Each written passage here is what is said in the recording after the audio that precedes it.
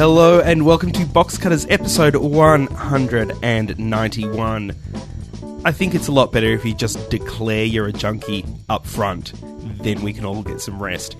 My name is Josh Canal, to my left, John Richards. Hello, listener. And to my right, Brett Cropley. Good evening, viewers. That was just you, wasn't it? There's some personal story involving you there, Josh, that I imagine we're not witness to. I just had something to do with something I saw on television this week. Okay.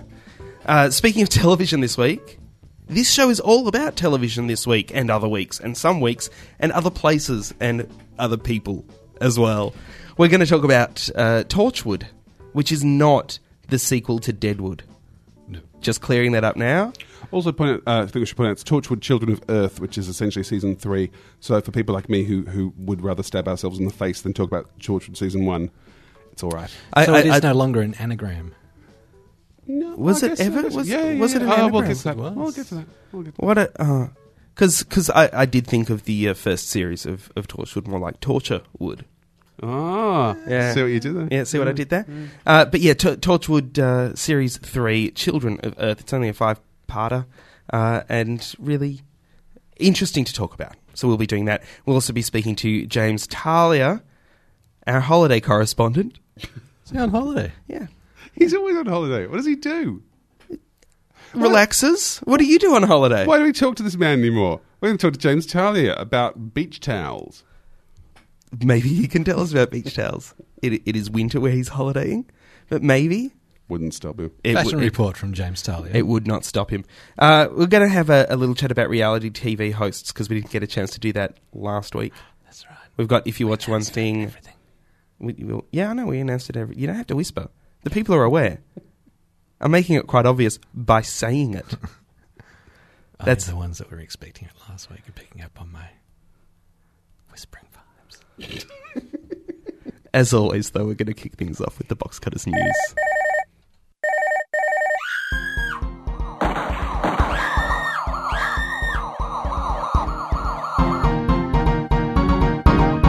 And now for the news.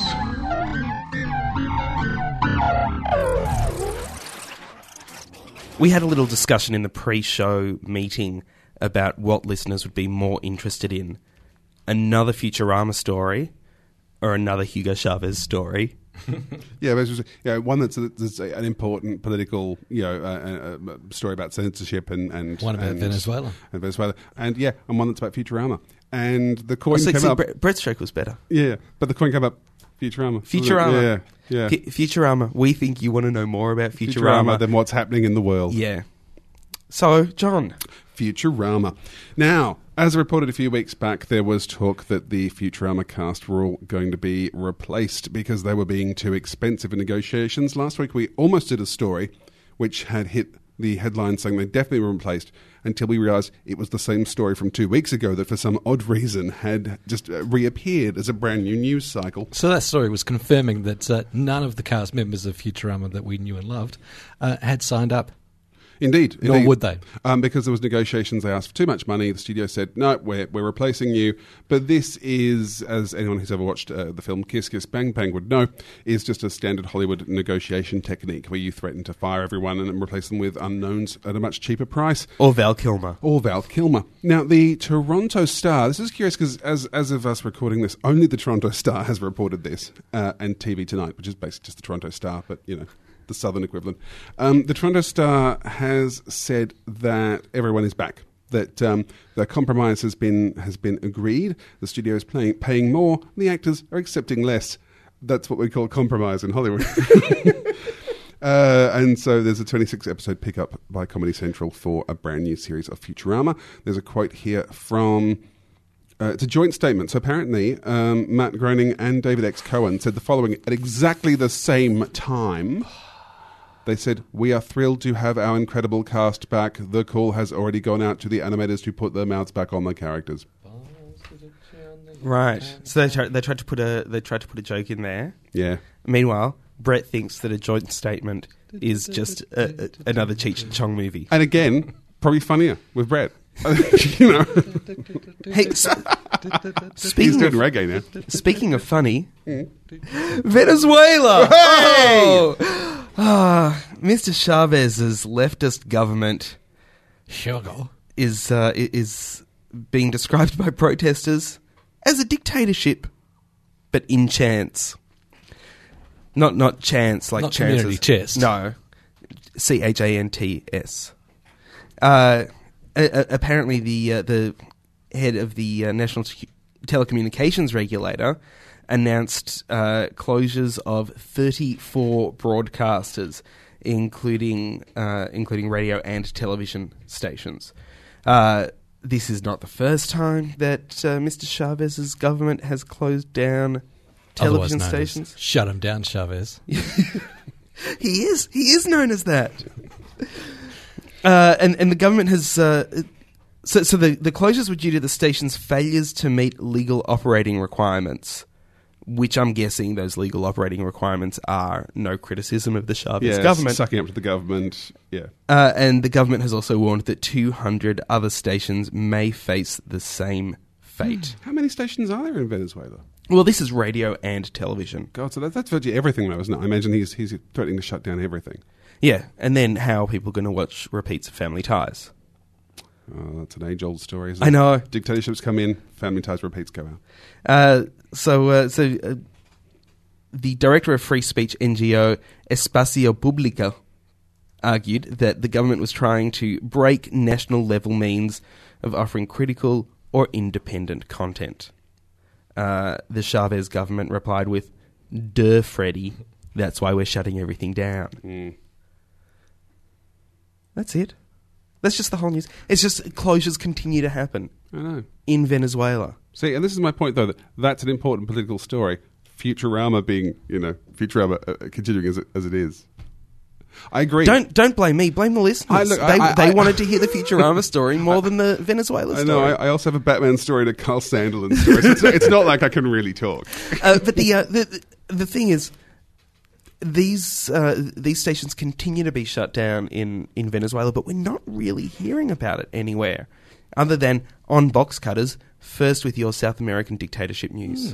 Well, no word yet as to whether Venezuela has had any part in, after 6 long years of bitter battle between Channel 9's Today Show and Channel 7's Sunrise. That was the shittest segue you could I was ever waiting. done. I was waiting because I do love Brett's segue. He's king of the segue, and I was really hoping for something more with that, and it didn't really get there. It looks like the time may have come for Sunrise. Now that Carl Stefanovic and Lisa No. Wilkinson's Hang on, can we hosting- go back? Why don't you say, and as the sun sets over Venezuelan democracy, the sun rises here. on Channel 7, but for how long? Hey!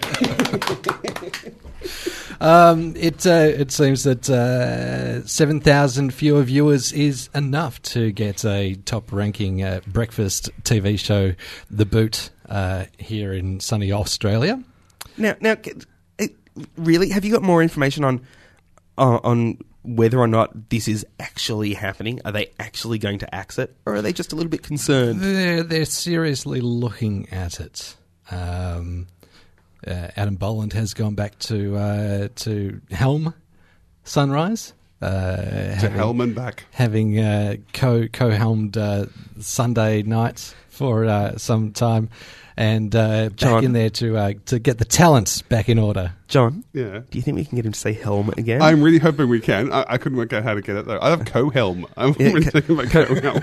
Co-helm. He was. I remember him from my World War II history. Oh yeah, co-helm. Yeah. Actually, Well, of course, when the Berlin Wall came down, Helmut Kohl was German Chancellor, wasn't he?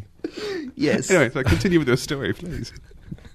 Sorry. So 347,000 viewers is what today is catching between 7 and 9 a.m. and Hang on, industry sources are saying that say that number again. How much? 347,000 viewers watching today. It seems that may be enough to get rid of Sunrise In all of Australia in all of Australia and New Zealand, or New Zealand doesn't count. This was because on Thursday morning in the 5 capital cities. The Right. total audience for today. 300, and we have more people listening to this show than watch today. We do. More than double that watched Dance Your Fat Ass Off. Yeah, and that somebody let us know in the Continuing comments on Go. that it's going to be on Go. Oh, okay. Yeah, that's in capitals, isn't it? No. But it's got an Does it have exclamation exclamation mark. mark? Okay, fair enough. It's where they put all their crap non-performing shows. Could be a good place to see some good stuff. Are you done, Cohelma? I'm not Yes. sure if there was more to that story or Yes, no. that's Okay, I'm going to go the Carl Sandilands news and get out of the way because I may rant and I don't want to. Now, Carl Sandilands, a little bit of background for you who thankfully don't know who he is. He is, of course, an Australian Idol judge. He's also a presenter on Today FM. And I believe his business card says Nobitaka. yeah. He's also known as just Wanker in the street. But Throat puncher. Kyle Sandilands this week, in case you didn't miss this, and it did make me so angry that I'm going to have a hard time going through it again, there is a piece they do, Jackie O and Kyle, on their radio show where they wire people up to a lie detector and force them to answer embarrassing questions at the behest of another person. It's zany, edgy radio. This is the bit to me was already so offensive that I'm not even... But from here, it gets worse. I mean, that's already a terrible concept. 14-year-old girl did not want to be there, forced to be there by her mum to ask her questions about her drug-taking and sexual history. Came up in the course of the lie detector that the girl had in fact been raped when she was 12, to which Kyle, in a moment of breathtaking, just charisma and concern, said, and apart from that, what was your other sexual history? No, I don't think that's... I think he said, and is that your only experience? Oh yeah, you're right. That's much more tasteful than the way I put it. At At that point, Jackie O punched Kyle in the face, and Jackie O does turn out was the only one with the sense to actually call the thing to a halt.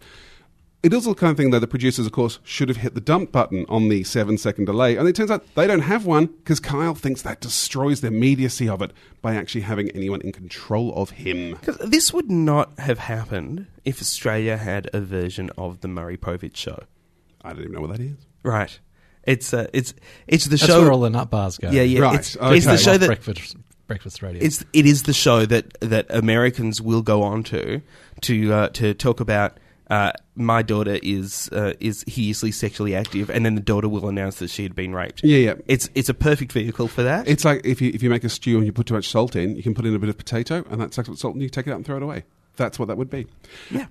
So this all happened, and it was all horrendous, and Kyle's now claiming that, it's everyone's fault except his, and they didn't really do anything wrong, and it's just wacky to abuse people. There was an interesting article in The Age today because it's not Kyle and Jackie O that provide the questions. It was the mother in that case who wanted the answers to these questions. But my and argument... she knew. Oh, yeah, look, the mother is obviously patently mad, but what annoys me is that they should never have done the segment in the first place. The whole idea of this 14-year-old girl said at the beginning she didn't want to do it, she didn't want to be there, she was being forced to be there. The TV bit, which links to why I'm bringing this up, is that it's now being pondered at Australian Idol. Am I saying Australian Idol? I've completely forgotten what show he's on. Australian Idol producers are now contemplating whether or not Kyle should continue on as one of the show's judges. Because they've gone through the process down to the final 50 so far. Idol's a family program. Executives will continue discussions over the weekend.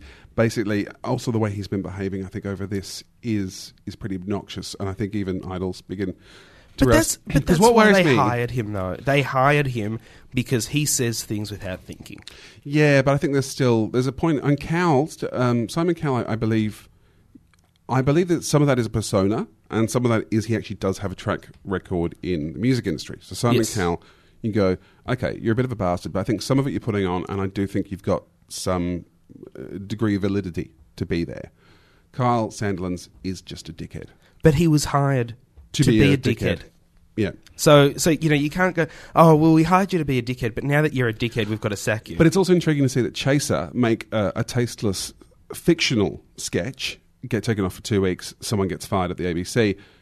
These guys deliberately just stuffed around with a real person's life, and they expect to walk free, and it looks like they probably will. It looks like nothing is going to happen. But if Kyle Sandilands gets kicked off Idol for it, then he's just going to be the scapegoat. He's going to be the only one to take. Yeah, the blame. it actually should be the producers at the station. I think it's actually the Austereo 2-day producers are the ones that I would. I actually think everybody other than the girl should be somehow punished for it. It is, and one of the things you can do, and I'd like you to do, if you want to make a complaint to Today, and I had a go. If you go to the website, you can do anything. You can get them to make you a vase. You can send them beautiful thoughts. You can all of it. Your Twitter, you can do it telepathically. You do it email. If you want to make a complaint, you have to download a form, fill it in, and fax it back to them.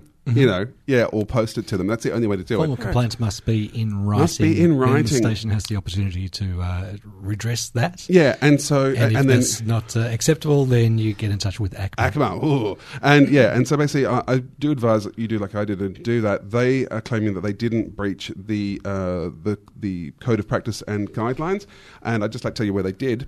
The segment they did clearly violate is the guidelines on the portrayal of women on commercial radio, which state ensuring the reporting and on-air discussions respect the dignity of women and are non-exploitive. So if you want to include that, there you go. I think we'll discover in future days that ACMA will find that Today FM were guilty of doing it, and their punishment is going to be please don't rape girls again. Yeah, I think that's true. That is what ACMA's going to say. I really liked what the 7 p.m. project said. Charlie Pickering on the 7 p.m. project. Mm-hmm. I'm doing this just for you, Brett. So get ready. Said at what point does 14-year-old girl, lie detector, and sexual activity sound like good breakfast radio? Yes. Yeah. How's that not going to get you into trouble? Speaking of Charlie Pickering and the 7 p.m. project, they may have a bit of trouble. Have you guys caught any of it? I have. They do sometimes. I've caught a few episodes of it. They do sometimes do ad hoc interviews with people who may be experts in stories that they're talking about, and that's always branded with the Skype brand, and looks like it's on a bit of a web camera. Always, the video's all broken up, and the audio's lucky to make it through. Sausages. And is this meant to make us like Skype? Are we meant to go out and go, I really love that Skyping? One would think that if it works, then yes. However... Hang on, I can't understand this, though, because I use Skype almost every day. I use it for my business. I'm constantly using it. And they're not running it full screen or anything. No, and I've just got a general home use internet account, and it works fine. Yep. So are they running this off an 8-baud modem or something? 9600, I think. Okay. Yeah. Yes. eBay, who own Skype, the software and its eBay its owns brand, Skype. Yeah. May have Isn't everything owned by one company now? eBay might be selling Skype back to the people who originally created it, but that's for another No, time. eBay may have to shut down Skype due to a licensing dispute between eBay, the owners of Skype, and the founders of the internet telephony service who developed the technology to provide the audio and video across internet connections. So how is that going to affect 7 p.m. project? They won't have Skype, and they won't be able to brand their little ad hoc interviews with such. Right, that's... No offense, Brett, that's the shittest story. Shall I try and we may not have to put up with it for too much longer. No, I'll continue with another shit story. And then I can do my hard-hitting Adam West story. Then you do your hard-hitting Adam West story. BBC and ITV in the UK want to have more acronyms. No, they're calling for all qualifying matches involving home nations to be reserved for live broadcast on free-to-air television in the World Cup and European Championships. They feel that this strikes a balance between public sentiment and market impact. Basically, what they're saying is now... They want an ASL for HGs in the ED of the WPC. Yes. They're also just it was ASL, anti-siphoning law. Yep. Yeah. So that's what they're looking for. Obviously Sky, ESPN and other pay TV broadcasters are going to oppose the move. The FA Football Association, who do the FA Cup, And association football.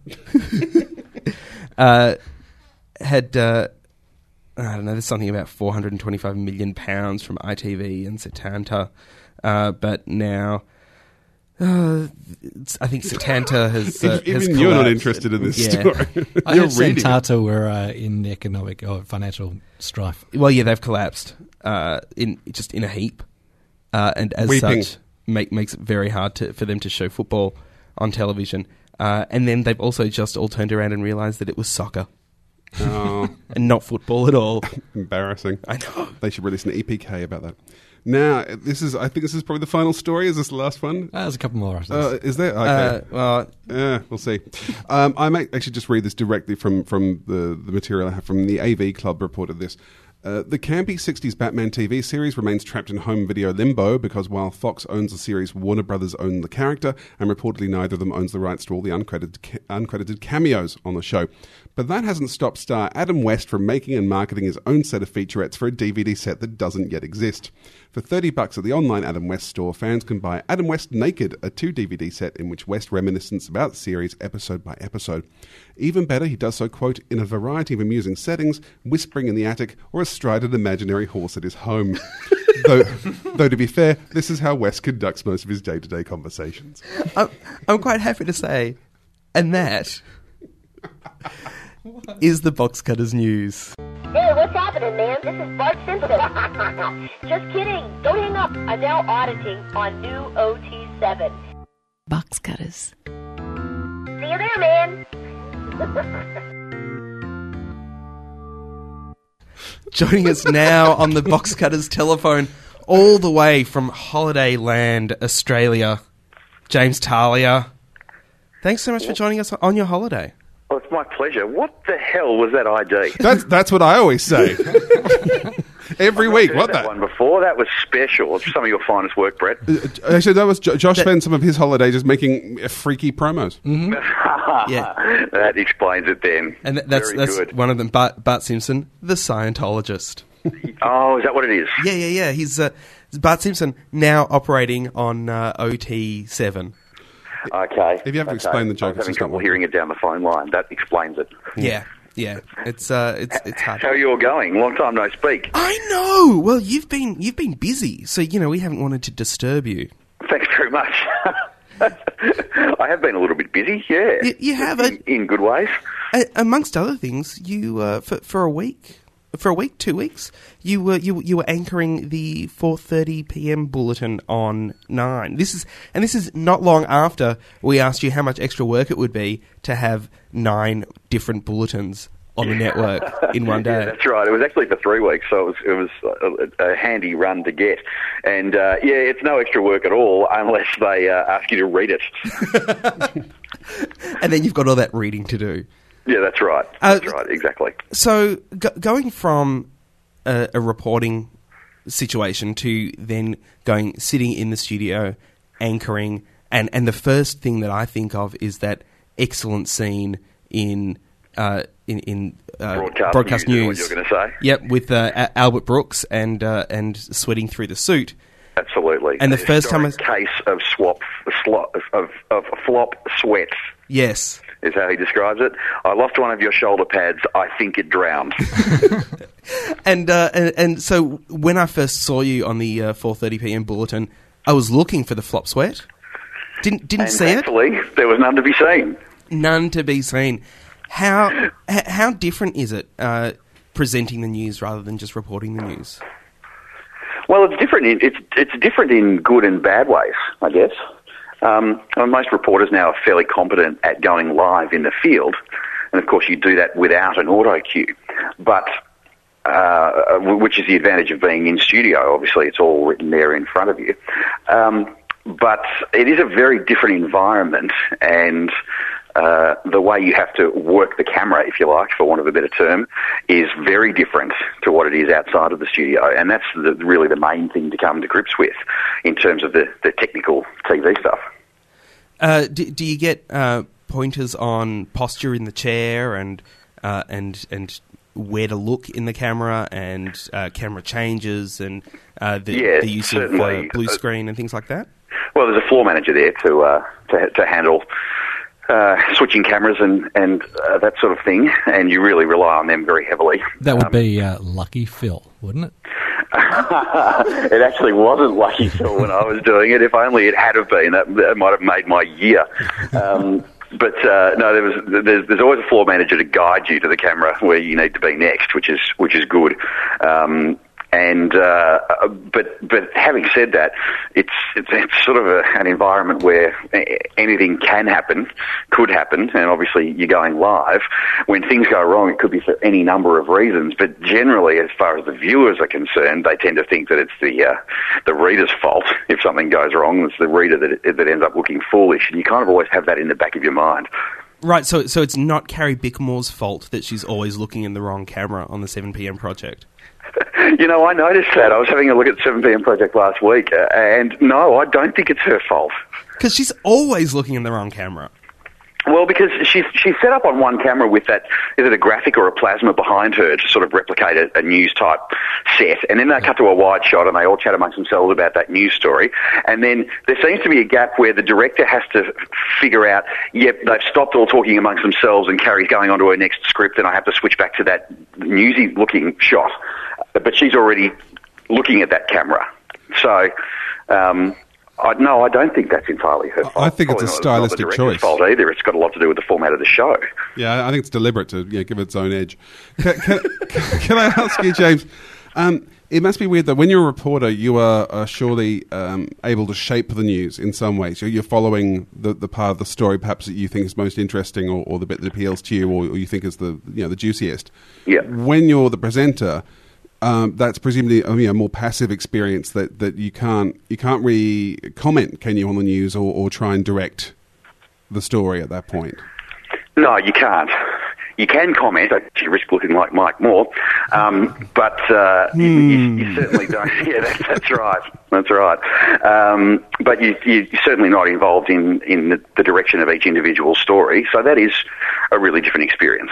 There's no doubt about that. But then I guess you have to view it as it's a different part of the operation, reading. You're the one that is taking the more macro approach, I guess you could put it that way, that you have to rely on others to be taking care of their own story, and then conversely, they're relying on you to make sure that it's presented properly, because I guess whoever's reading each individual bulletin is the face of that bulletin, and therefore the face of each individual story as well. And no reporter wants to see the intro to their story being stuffed up or a reader getting tongue-tied, so you have that responsibility as well, even instead of having the responsibility of guiding the story. That bulletin is quite different in that it relies very heavily on anchor reporter interviews, which is something that it does. Something that the 6pm bulletin does a little bit of, but the 4:30 bulletin was almost entirely that. So in that situation, how many of the questions are worked out beforehand with the reporter, and how much are you just expecting the reporter to know? No, the questions are all worked out beforehand. That's always been the case, and I think that's probably the case at all networks. The reporter will discuss with a producer before the cross happens just what is going on in the story, and therefore what should or could be asked. If the producer wants to throw up another question or two or make suggestions, then the reporter might say, yep, I do know about that, or no, that's not correct, that's not what's happening in the story. So that's very collaborative.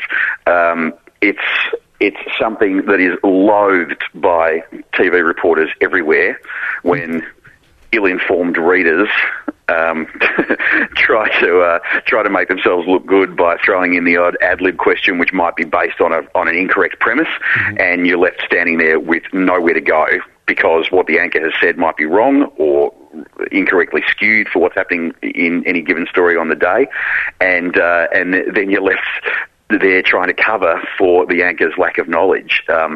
So if you've done a lot of time as a reporter in the field and you then start reading, you're probably going to be very cautious about not putting reporters in that position, because we've all been there with the shoe on the other foot. So that takes a lot of the mystery of news anchoring and reporting away from it. When when people get criticised for what happens on air, that then means that who is responsible? Because it's largely a team effort, but somebody is going to get the blame. Is there going to be an investigation on where something fell down? Is it the person in charge of the teleprompter who just didn't move it forward enough, or is it is it the floor manager? Is it the producer? Is it the reader? Is it the reporter? Does somebody look into that and go, well, okay, it happened? can be any one of those people. Depending on what the error is, and there generally doesn't need to be much of an investigation. When something goes wrong, it's usually patently obvious to all involved whose error it is as soon as it happens. And sometimes things go wrong. That's just the way it goes, especially with news, because occasionally you get breaking news and it shakes up the rundown, and all of those decisions have to be made in the control room by the producers. And really, there are efforts made to shield the reader from all of that. So the goal is to have, even if you have absolute panic going on in the control room, that the reader shouldn't be able to hear that, because the reader still has to be sitting there reading a bulletin. You just have to rely on producers making decisions, sorting out what's going to happen next, and then telling you, hopefully, so that it looks seamless on air, even if all else is chaos. Can I ask you, James, then, just on that idea of responsibility and choices?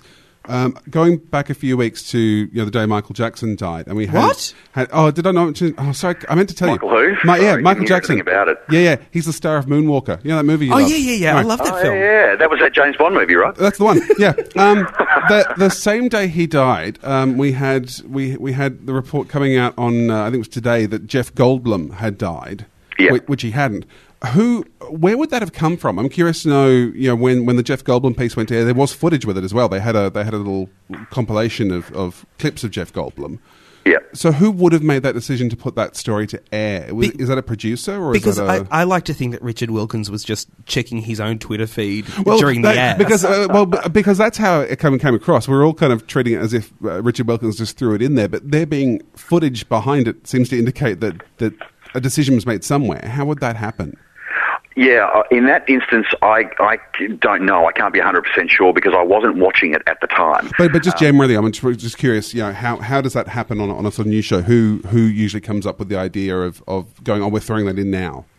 Well, on a news show, It would be the producer. And the person who we call the lineup producer. That is the producer who on that day is responsible for putting the rundown in the order that everybody sees fit, and being in the control room to put the show to air and make sure all the times are right and do all that sort of technical stuff. The lineup producer would make that call on a news show that, yes, we're going with this, throw it in. On a show like today, where the format is obviously a lot more flexible than a news show, it's hard to tell. It's hard for me to tell, having not worked on that show. I don't know if Richard was on air the whole time because of what was going on with Michael Jackson. If he was, then unless he had a laptop in front of him, I suggest it probably would have been pretty difficult for him to have gleaned that, checked it on his own, confirmed it, and told a producer, yes, we're going with that. I suspect that probably didn't happen. Mm-hmm. I like it better my way. Everyone likes it better your way, Josh.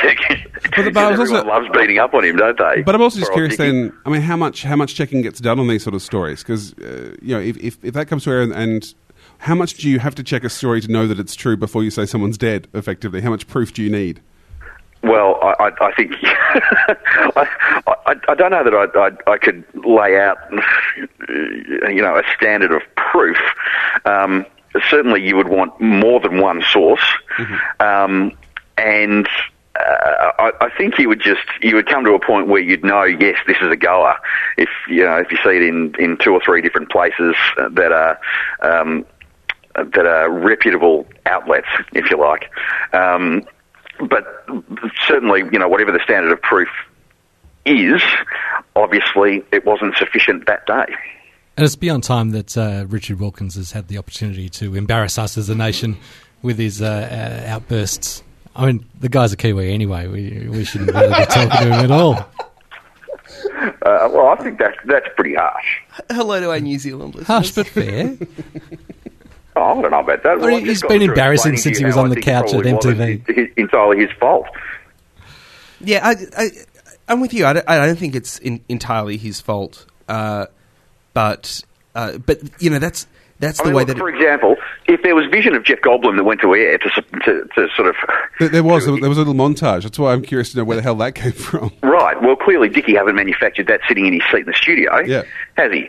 Someone's had to go to the library and ask for shots of Jeff Goldblum, and then someone's had to take those tapes to an editor who's then had to cut together that montage, and all of that has to be done by producers and librarians and editors and put to air via the control room. That's not Dickie's work, is it? But as you know, having worked with other people dying, there are certain celebrities that they already have the reel ready to go. Do you think Jeff Goldblum would be Yeah, considered? I don't think they would have had an obit on the shelf ready to go for Jeff Goldblum. And if they had, it would have been a lot better produced than the clip that they did have, which I think only had shots from two different Jeff Goldblum the new films. cop procedural that is in? No, they didn't. They didn't have footage from that. It's something with grey hair. No, If they- it was Earth Girls Are Easy and the Tall Guy. And The Tall Guy. Yeah, I think those were the two films they were Yeah. showing. Was it really the Tall Guy? It was really the Tall Oh, Guy okay. and something else. I don't think it was Earth Girls Are Easy, but it was the Tall Guy and something Quality else. entertainment right there. Okay, yeah. fair point. The Tall Guy, I have to say, does have one of the best sex scenes I've ever seen in a film. It really does. Yeah. It's a great film. It's very impressive. James, do you always have, when you're anchoring, is there someone in your ear talking all the time? Not all the time, but yes, anchors wear earpieces so that the producer and director can talk to you while you're on air. So there's a situation where you'll be talking and they're talking in your ear? Rarely. No, they very much try to avoid doing that, and there really aren't very many situations where that would be necessary. I think things would need to be really changing very, very rapidly for that to be necessary. Like in the Big Brother house? Right, yeah, exactly. And I like to think that our news studios are nothing like the Big Brother house. And how much pre-training did you have to do before being allowed to sit in the chair live on television? Or did they just go, we trust you, James, here you go, it's your turn?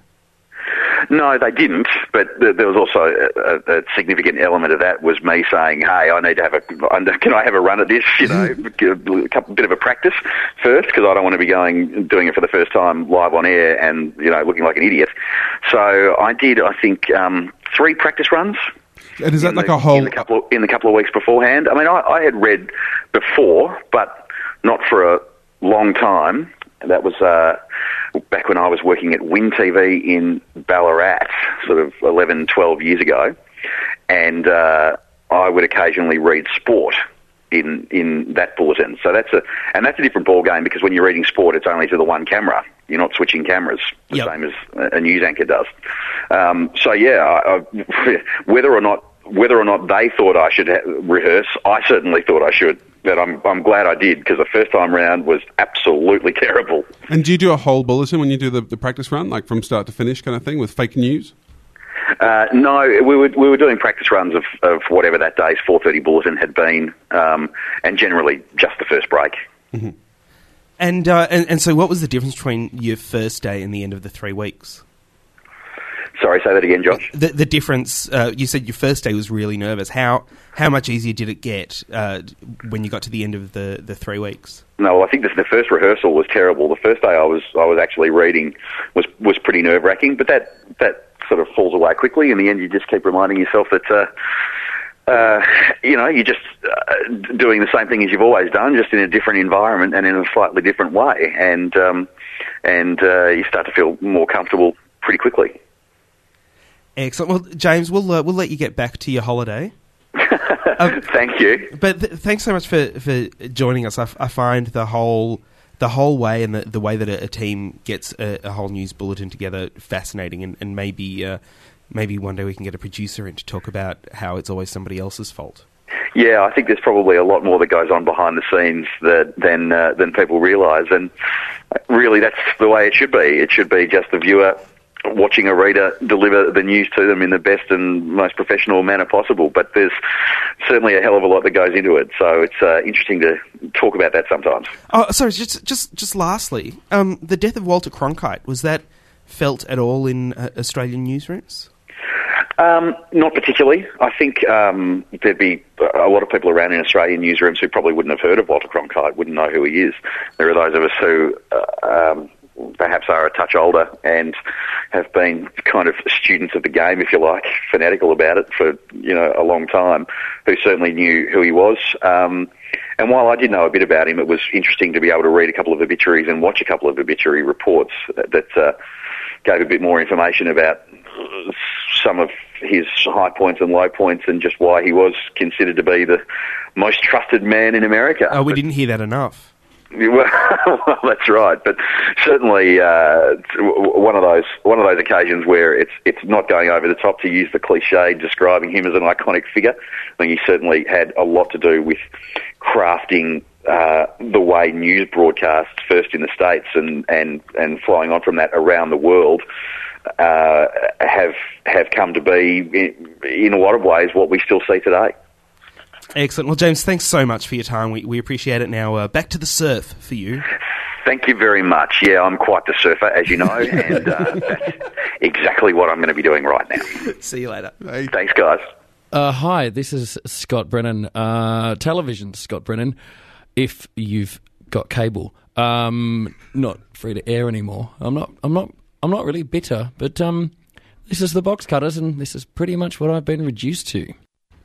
I'd like to think elevated towards. Speaking of elevated, sometimes when you exit the Torchwood underground cavern, you stand on an elevator and end up on a street in Cardiff in Wales. That brings us to Torchwood. God, you suck at segues. You're terrible. Hey, it was better than Brett's. Speaking of Japan. Anyway, Torchwood. Torchwood, Children of Earth is a 5-part series from BBC Wales that follows the Torchwood scenario. It is technically the 3rd season, but it is all one story and it is only 5 episodes. Shown over 5 evenings. Oh, was it 5 consecutive evenings? It was epic television. And each episode is called Day 1, Day 2, Day 3, and it goes through the course of a day. Curiously, according to Wikipedia, it's already been played in Australia. It was played here from the 7th of July on UK TV, but presumably that's yeah. Yes, no one's actually seen it. It was, and it is already available on DVD. In the UK, probably here as well. Who knows? I did discover that one of Brett's one things from last week, Liberal Rule, is also already available on DVD. Oh, from SBS. Thank you very much. Errol Morris thing. No, Liberal Rule. The local one. Yes. So Torchwood, it follows Captain Jack Harkness. I want to say Sparrow. Don't know why. Oh, because that's the character from Pirates of the Caribbean. That'd be a much more entertaining show. Captain Jack Harkness, who was a character in the first series of this new version of Doctor Who, and had a spin-off series also created by Russell T Davies called Torchwood. He's in charge of the Torchwood facility that investigates alien life on Earth. He is quite unique in that he is a constant point in time and space. Yes, he cannot die, much in the same way that Captain Scarlet could also not die. Not die. Yeah. And he said, I'm taking over because you seem confused. I'm completely confused because I don't understand where this series fits in. Okay, now series 1, yeah, I mean, basically, let's move on. There was Jack, there was Gwen, who was a local cop who basically got involved with the Torchwood Institute. There's Ianto, who spent the whole season making tea. There was also, sorry, I apologise, coffee, don't write in. There were also 2 other characters. Now, let's skip forward. We're watching Season 3. Most people agreed Season 1 was a great big pile of poo. Well, that's why I don't know very much about it. Did you watch Season 1 at all? I watched maybe an episode and a half. Yeah. Did you watch any of Season 1, Brett? Odd episodes that they were showing on Channel 10. Yeah, it wasn't great, and there are. I mean, Nerel Harris, who has been a guest on the show, does the book thing. She says she actually enjoys Torchwood just to watch the rabid fans because they do love it, and they loved Season 1. Most of us think Season 3 takes up. We've lost some of the extraneous characters. We're now back down to just Gwen, Jack, and Ianto running the Torchwood Institute. And the plot of this basically involves a massive cover-up starting from 1965 involving an alien life form who, it turns out, took 12 children away back in 1965. They've returned in the current day, and they're speaking through our children. They're speaking through the children. And we don't know why. A lot of it's the mystery unfolding, so we want to try and avoid any major spoilers. But I think if you've never watched Torchwood, this is a good introduction, or even if not a good introduction, it's a good mini-series. I actually think this is better if you've never watched Torchwood. That's the weird thing about this. I actually think this is better if you have no knowledge of the backstory to the series, because you'll be able to watch it much clearer and not be bogged down with the badness that came before. Yeah, and that's I got over that very quickly. It's the horrible fake American accents, and it's the it's all that sort of stuff, and then just kind of went, oh no, I'll just enjoy this for what it is. And what it is, essentially, is a John Wyndham story. John Wyndham, who wrote Midwich Cuckoos, which was turned into... it's a bit more... I had a really weird thing with this. The first 3 episodes, Children of the Damned, Village of the Damned, and then Children of the Damned, the second one. I actually really enjoyed the first 3 episodes as a kind of, as a thriller. Except that the complete lack of any originality kept annoying me, because I'd go, oh, that's Captain Scarlet, that's Quatermass 4, that's A for Andromeda, that's... Yeah, and you could basically tick off. It's a history of British science fiction. Then episode 4, I thought was astonishing. I thought episode 4 was really amazing and did stuff I wasn't expecting, including a...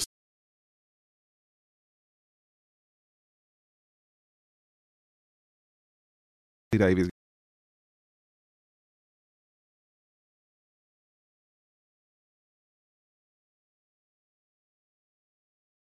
played by Peter Capaldi. He doesn't swear. Anything involving him on screen, I was really riveted. I loved all the scenes in which he's basically being manipulated by the government to try and cover their asses, and then also scenes where he has to kind of negotiate with the aliens. And I found those scenes in particular astonishing. It's one of the few times we've seen in a Torchwood or Doctor Who a really good actor with really emotional with a really great stuff. Role. Yeah, a genuinely good role, and not the... it's been mentioned before, I think, on the Outland Institute blog, that Russell T Davies seems to write this formula that in around 23 minutes in you have to cry, and he writes a scene where something happens to make you cry. And I think because this was 5 episodes, he didn't feel the need to do that in each episode. And the only bits that turned up, like there's a scene involving Capaldi and his family, which I thought was really, really moving. Yeah, that was great. It did. I think this also shows up though, like Capaldi, the woman who played Capaldi's secretary. I think even the guy playing the Prime Minister. And there's a character called Lois Habiba, who is again someone working in the government who the Torchwood are working with. She, it turns out, replaces originally was going to be Freema Freema, whose surname I can't pronounce, who played Martha in Doctor Who wasn't available. The thing I noticed about all those characters, Cush Jumbo was the actress's name, they were all so much better than Jack and Gwen and everyone else that I kind of felt every time Torchwood turned up, the thing dipped a bit. And I thought if you took all the Torchwood people out, this would probably be remembered as a kind of Edge of Darkness, brilliant thriller. Every time Torchwood turned up, also Torchwood were kind of irrelevant. I don't know if you noticed, they spent all of episode 3 watching everything on telly. Yeah, they were. It really felt like this was an episode of Yes, Minister in the Twilight Zone, and that stuff I thought was brilliant, which was excellent. The what if scenario, and I loved all of that. I thought everything that happened in London, in Thames House and at Westminster was just superb, and built tension really well. But the Torchwood stuff was kind of like, well, it's more like comic relief. I mean, there is that problem that, I don't think John Barrowman or Eve Miles are really up to the acting challenge in this one. I think she's probably a bit better than he is, but it's just that thing of John Barrowman as the Doctor Who perceived Jack Harkness, where he was meant to be the swingy, omnisexual space adventurer, was brilliant. The copy of Angel that they tend to try and turn him into in Torchwood, I don't think is terribly interesting. I don't think he's got the gravitas to pull it off. Eve Miles as Gwen, this could have been a choice she made. About halfway through, she kind of seems to go into shock, and she plays the whole thing, in stunned horror. And I just, I don't know. That may have been a deliberate acting choice, but for me, it wasn't really working. There is a great bit at the beginning of episode 5, which was very familiar and I think may have turned up in one of the Doctor Who novels, where she basically does this piece to camera about how she always wondered why the Doctor would turn up to save us, except the times that he didn't. And I thought that was actually just a really nice standalone piece. That's an interesting little bit. But as a whole, again, didn't add anything, didn't make any difference to the telling of the story. Whereas everything that happened, I found all that really fascinating. The idea that aliens are coming, but in order to tell us that they're coming, they possess every single child in the world to speak in unison. There was also a nice thing that the aliens are quite genuinely alien. Like they've gone out of their way to not, they're not just a kind of like sea monsters. Well, but also they're not just moustache twirling kind of bad guys. They are so alien that at one point they don't even get a name, which I actually think that was actually one of the things I thought was most interesting about this. The aliens don't have a name. They're going, well, what do you call us? Well, we call you 456. It's fine. So the whole thing, like they're kind of above or beyond a lot of the stuff that we would kind of consider important. What did you think, Brett? Because you're being very quiet. I thought it was way too long and flabby and just killing time for a lot of it. So that's funny, because I actually really liked the pacing in that I thought the 5 episodes worked really well with the main story. But again, with the Torchwood story, that's where I kind of felt that, there's one episode where I think they escape and get recaptured and escape again, and it reminded me of those John Pertwee 7-parters from the 70s. But, but it's funny, I actually really liked the pacing generally. I thought the 5 episodes to me worked really well for the story of, because we have the build-up, the aliens are coming, and then they're here, but I did think the everybody involved in it has to be wiped out, because there can't be any danger that anybody's going to tell what actually happened back in 1965. I thought that the last episode was kind of unnecessary action filler, and most of that surrounded Torchwood and Torchwood related characters, whereas the first 3 episodes were focusing on the intrigue, and once the mystery of what happened and what were we following was solved, I kind of went, well, how are they going to wrap this up? I felt, how are they going? Because it kind of wraps up at episode 3.5. Oh, see, for me, episode 4 was where the information came out that I found most interesting. But I do think it gets to a point in which episode 5 seems a bit of a cop-out to kind of go, oh, and now we need to put everything away again. Like, it did feel like it had gone too far to come back for that last. And there is a chase scene in the last episode where, one of the things about Torchwood, and one of the things about BBC productions now in general, is that they have this very, very melodramatic music that goes over the top of everything. Yeah. But if you replace that music in this chase scene with the Benny Hill music, it's hilarious. I actually didn't hate the music in this, and that's quite rare for me with recent BBC productions. I actually thought this was okay because it was done in an orchestral style. It wasn't. I found it wasn't too histrionic. I thought they'd calmed it down a little bit. When it's really jarring, there's a scene when one of the characters is momentarily deafened, and we see her, and then we see things from her perspective. Yeah. When we see things from her perspective, there is no giant orchestral music, and then there is, and it makes it seem like somewhere just around the corner there is an orchestra, and she can't hear it. Yeah, I must say, I did get annoyed with one of the things about Torchwood famously is that they are the most useless organisation in the world. One of the very first episodes, they managed to lock themselves out of their own installation, but a pizza delivery woman gets in, which is just and their car gets nicked. In this, their car gets nicked again. Yeah. But it was one of those things where the uselessness of Torchwood just seemed to be even more to the fore, and then against that, I was getting very annoyed that any time anyone chased them with a gun, like you'd have actual military firing repeatedly at them at very close range and missing. I don't mind that happening once or twice in a chase scene. I think that's acceptable. But when it's happened like 6 or 7 times in a row, or someone's got a bead on you with a laser sight and they wait like half a minute before trying to shoot you, it just the timing did seem to be... I think that's more a criticism that the Torchwood creators have of the British military. Well, it could be. It could well be that maybe everyone's a bit used to it. But did you enjoy it though at all, Brett? Because we didn't get to. No, you're not. It slaughtered 5 hours for me. Because I mean, I definitely enjoyed Seven it, hours. which I was surprised by because I'd not been a fan of Torchwood at all, and I'm not a fan of Russell T Davies' writing. I did notice on here that the episode I thought was great was not written by Russell T Davies. Yeah, episode 2 and 3. Episode 2 was not written by Russell Davies. Episode 3 was only co-written by Russell T Davies. But presumably he did plot the whole thing out, I imagine. But yeah, Well, yeah, because it had all of that horrible sentimental. Crap, yeah. episode 5 did go the mushy kind of Russell that we kind of love. I did also like the fact that Torchwood was always meant to be the adult science fiction series, which in the first series just seemed to mean boobies. It was like a 14-year-old. I'm talking about boobies again. It was like a 14-year-old idea of what And an you've adult. got my attention. I know, but it was like, Captain Jack, he'll have anybody. it was Everybody. Like, but it was like, yeah, a 14-year-old idea of what an adult series would be. Oh, it's drugs, it's swearing, it's boobs. Whereas this one was genuinely an adult concept. I thought it was actually, using some adult ideas. And I really liked seeing this it was almost like a return to what the British used to do in science fiction, especially since we did see most of what the British used to do in the story. And by the end of it, a little bit over any time Gwen shot, special for the video podcast, it'd be like that. Bang, bang, bang, with their hand going up in the air. Oh, speaking of the video podcast, we mentioned the anagram before, actually, and you didn't know that Torchwood was an anagram. And Anagram or acronym? no, an anagram. The Oh, it's title's an anagram of Doctor Who.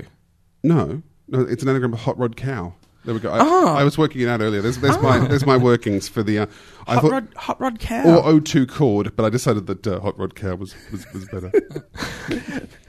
Right. Sorry, I thought you said acronym. Anyway, that's Torchwood: Children of Earth. You can find it at a DVD store, or You could purchase it through the link on the through the link on the blog. which will help us. I think it's definitely worthwhile. I'm glad I watched it. So am I. So am I, because I was struggling for a John Wyndham story. Haven't had one since 28 Days Later. I know. And Yeah.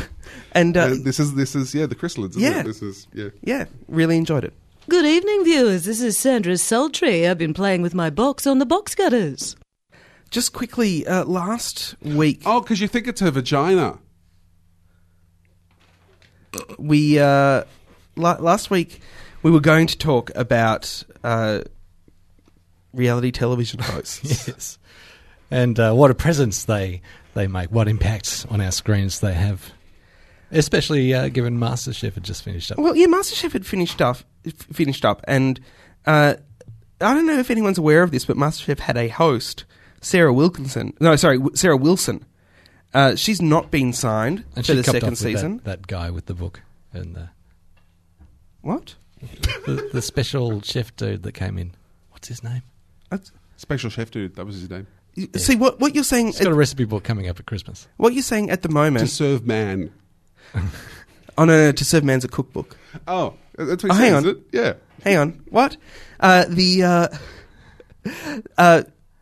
don't know what you're talking about, Brad. Sure, maybe, I don't know. My point is, I barely, like, every time she came on screen, I would go, oh, that's right, this show's got a host. What? Who's that now? Why is she talking? Get her back next to the contestants where she belongs. I had no idea what she was doing there, why she was there, or why anybody actually thought that she was needed, because she added nothing. She added absolutely nothing. Everything that she said was then repeated by the judges, and then she would go off. I don't know, do some shopping, maybe read some Kafka. I have no idea. But are you suggesting that they just should not have been a host? Should not have been a host because the judges hosted it anyway. And these things are so massively edited, aren't they? That I imagine, Yeah, it really just seemed like money they didn't need to spend. And this is something that the US show, The Contender, realised after the first season. Also, they didn't have enough money. Sylvester Stallone was still producing it, but they didn't have enough money to have Sylvester Stallone as host. So they just had the boxer whose name I have just forgotten. It's been that kind of Sunday. Frank Bruno. No, not Frank Bruno.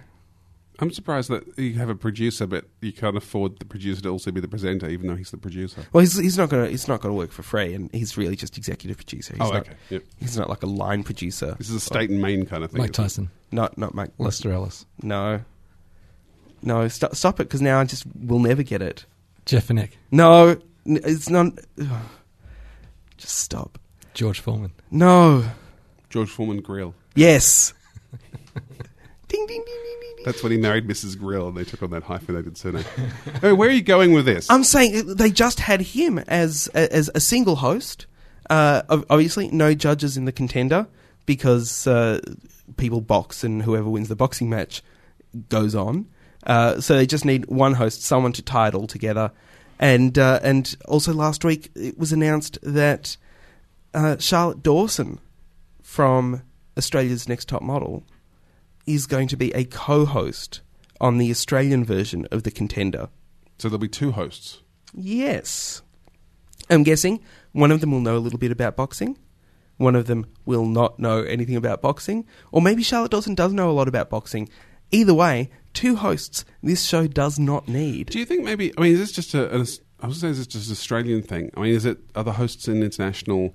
I've noticed watching things like reality TV, especially UK reality TV, the hosts tend to be a lot more acerbic and bitey. And Sugar Ray Leonard. And more interesting. Curtis Stone. Whereas the Australian ones tend to be very bland. And I'm also thinking about the fact that I knew someone who had a documentary that was going to go on the ABC, and they were told it had to have a voiceover. So even though it was made in the more modern style of just following, they got told, no, you have to have a voiceover. So it ended up with this kind of like, Julie's been practicing for over 12 hours. All the stuff that you didn't really need to know. It wasn't useful information. It didn't add anything, but you have to have a voiceover. And Really? so do you think it's the same way we have to have hosts? Is that just the rule? I think that's the way it seems. I mean, I don't understand why Idol has hosts and judges, but the judges aren't actually judging anything, they're just commenting. So you've got a host and then you've got commentators on Idol, but that's an international thing. That is just the format of the show. The Contender, this last season of the Contender, obviously they didn't even have enough budget for Sugar Ray Leonard anymore, so they just had Tony Danza, who I did not know was a boxer. Was he? Yeah. Not just an Elton John song, Yeah, but also all I could ever think of. also a boxer, and he did a great job. I mean, the role of the host in that situation is to interview the contestants as they're getting ready and kind of just rally the troops, get everyone excited. In MasterChef, that is what the judges did. The judges did the interviews with the contestants. The judges said, so you really "How don't are need you a feeling?" host You at all. really don't need a host. She was completely useless, but she says that she's definitely coming back for the second season.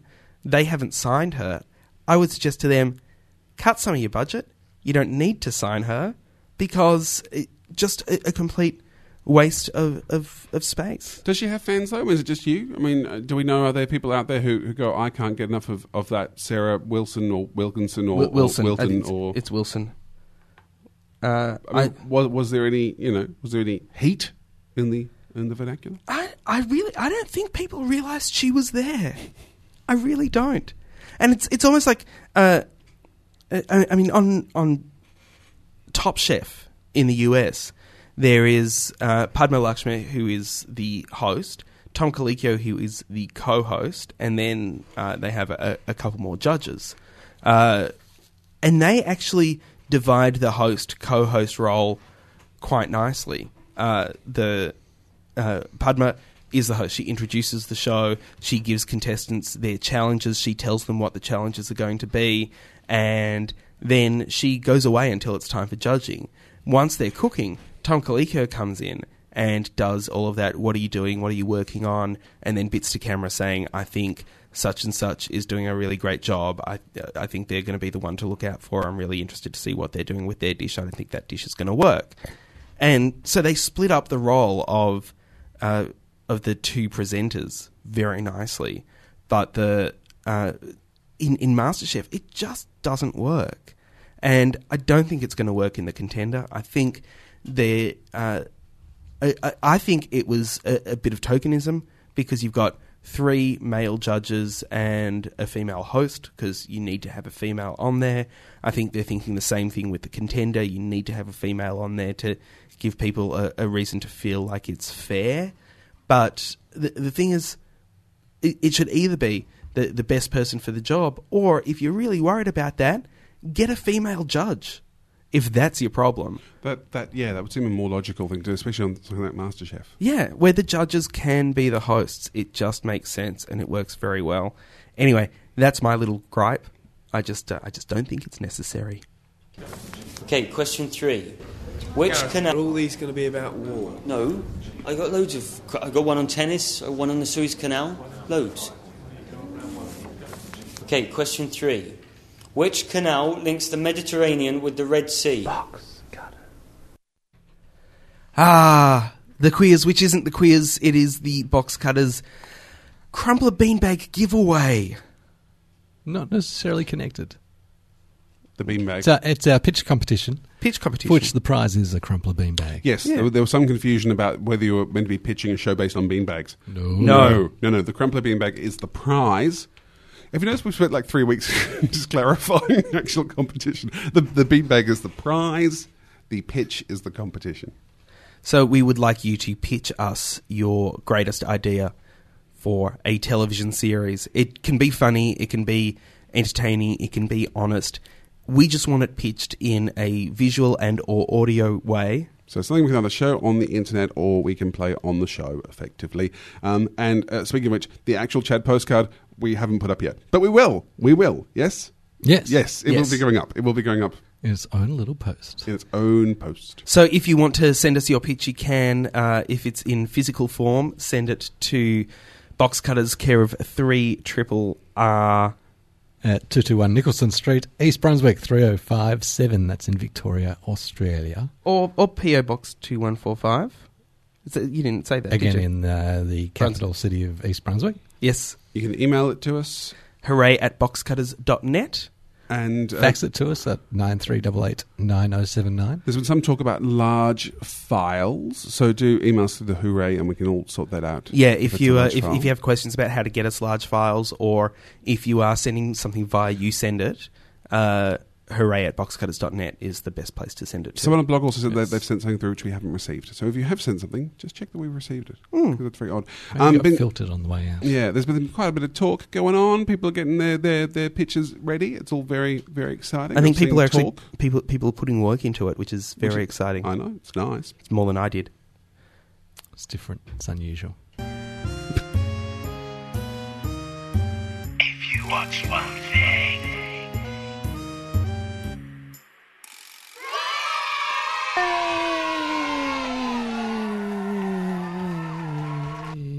Oh, it does cut out. We are coming. For your children. We are coming. We want a pony. We are coming. If you watch one thing this week, Brett, if you were going to watch one thing and only one thing this week, one thing. what would it be? Purely on spec. I haven't seen it. I've been told about it. It's something that comes to us from Canada. Where our listener Sophie lives. Yes. Hello, Sophie, in Newfoundland. Oh, Newfoundland. I like your dogs. She's not a Newfie. Yeah. She's Quebecois. Is she? I'm sure she is. Well, this is... She's always trying to secede. This is a show hosted by Emmanuel Beliveau from the Planet's Green Network over there. It's called World's Greenest Homes. It's on at 6 p.m. on Thursday on ABC One. I had a mate had a really green home. Yeah. It's just full of Colorbond. Just Colorbond on the roof, Colorbond on the sides, all of it green. I would have gone for a mould joke there. I would have said, he just never cleaned. And yeah. Anyway, I'd be watching... Neither of those jokes. No, I was thinking, we've got to work him up. You know, you can't just expect spontaneous humour. I write... Or in your case, spontaneous humour. Spontaneous. I write my jokes 5 weeks before we do the show, and then I have to find some way of tying them into what we're talking about. Right, I just make them up on the spot. Yeah. Can you tell? I'd be watching Louis Theroux. Louis Theroux is back on Aussie Telly Wednesday, 11:30pm on Channel 7. I believe it's a new special. I do not know. It's Louis Theroux, and it's about Christianity. And before that, you could watch American Dad. Hey. Sorry. Hey, one thing. I'm just saying, if you put the TV on to warm up, I'm sure that 70s show was listed after American Dad. I don't think we should... American Dad's on twice this week for some reason. I don't think we should encourage anyone to watch American Dad. I like American Dad. I think it's underrated. I think if you're going to watch one thing this week, it should be at 11:30 p.m. on Channel 7 on Tuesday. Mm. And it's called The Real Wedding Crashers. It's a reality series. I'm guessing just trying to catch on to what little excitement there was about the film The Wedding Crashers. That film was huge, wasn't it? I love Fisher.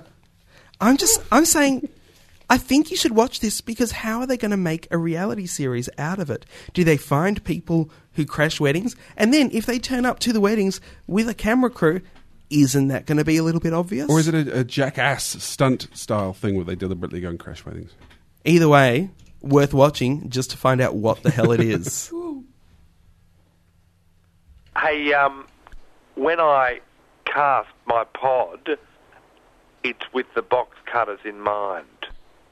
Box cutters. Pod. Cast. Done.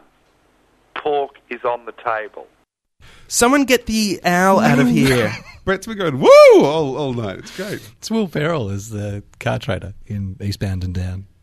Been all excited, and then Kenny Powers would say something else, and you go, woo. Woo.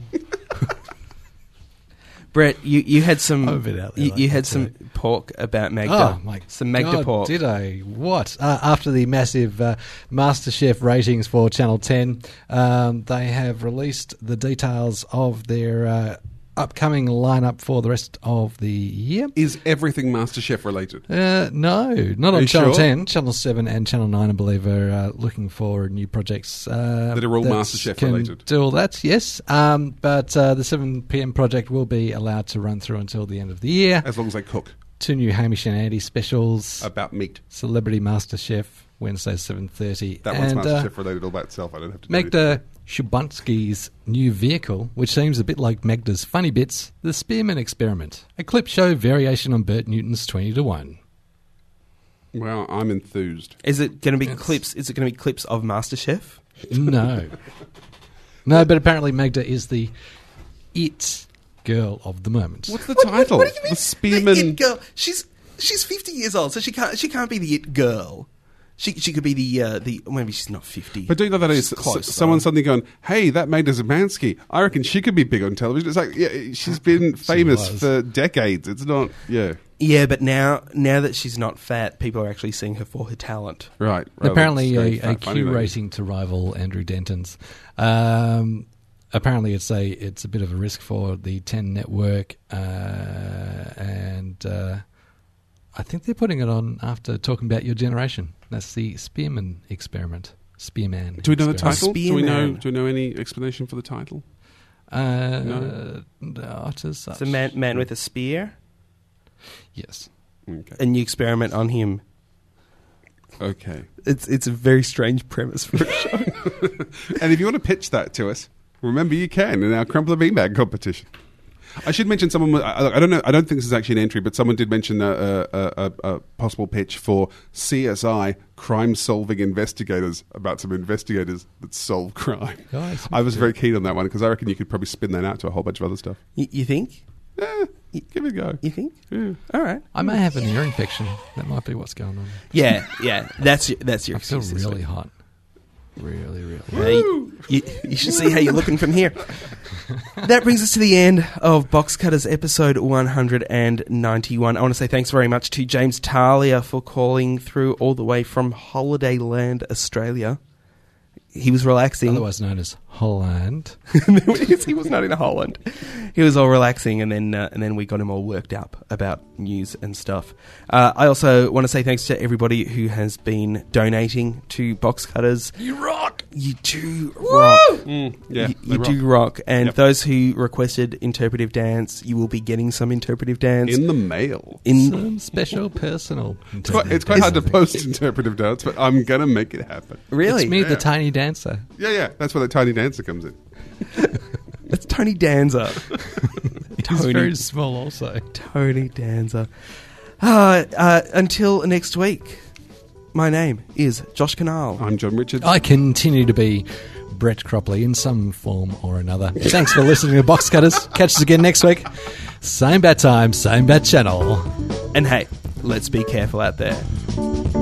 Box Cutters thanks 3RRR, whose studios we use to record this podcast pretty much each and every week. Find them on the web at rrr.org.au or 102.7 FM if you're in the Melbourne metro area. If you enjoyed this podcast, please go onto the iTunes Music Store or anywhere else you find us and leave a review. It will help other people find Box Cutters and then they can enjoy it too. Email us at hooray@boxcutters.net or via SMS on 0458 288 837. That's 0458 Cutter.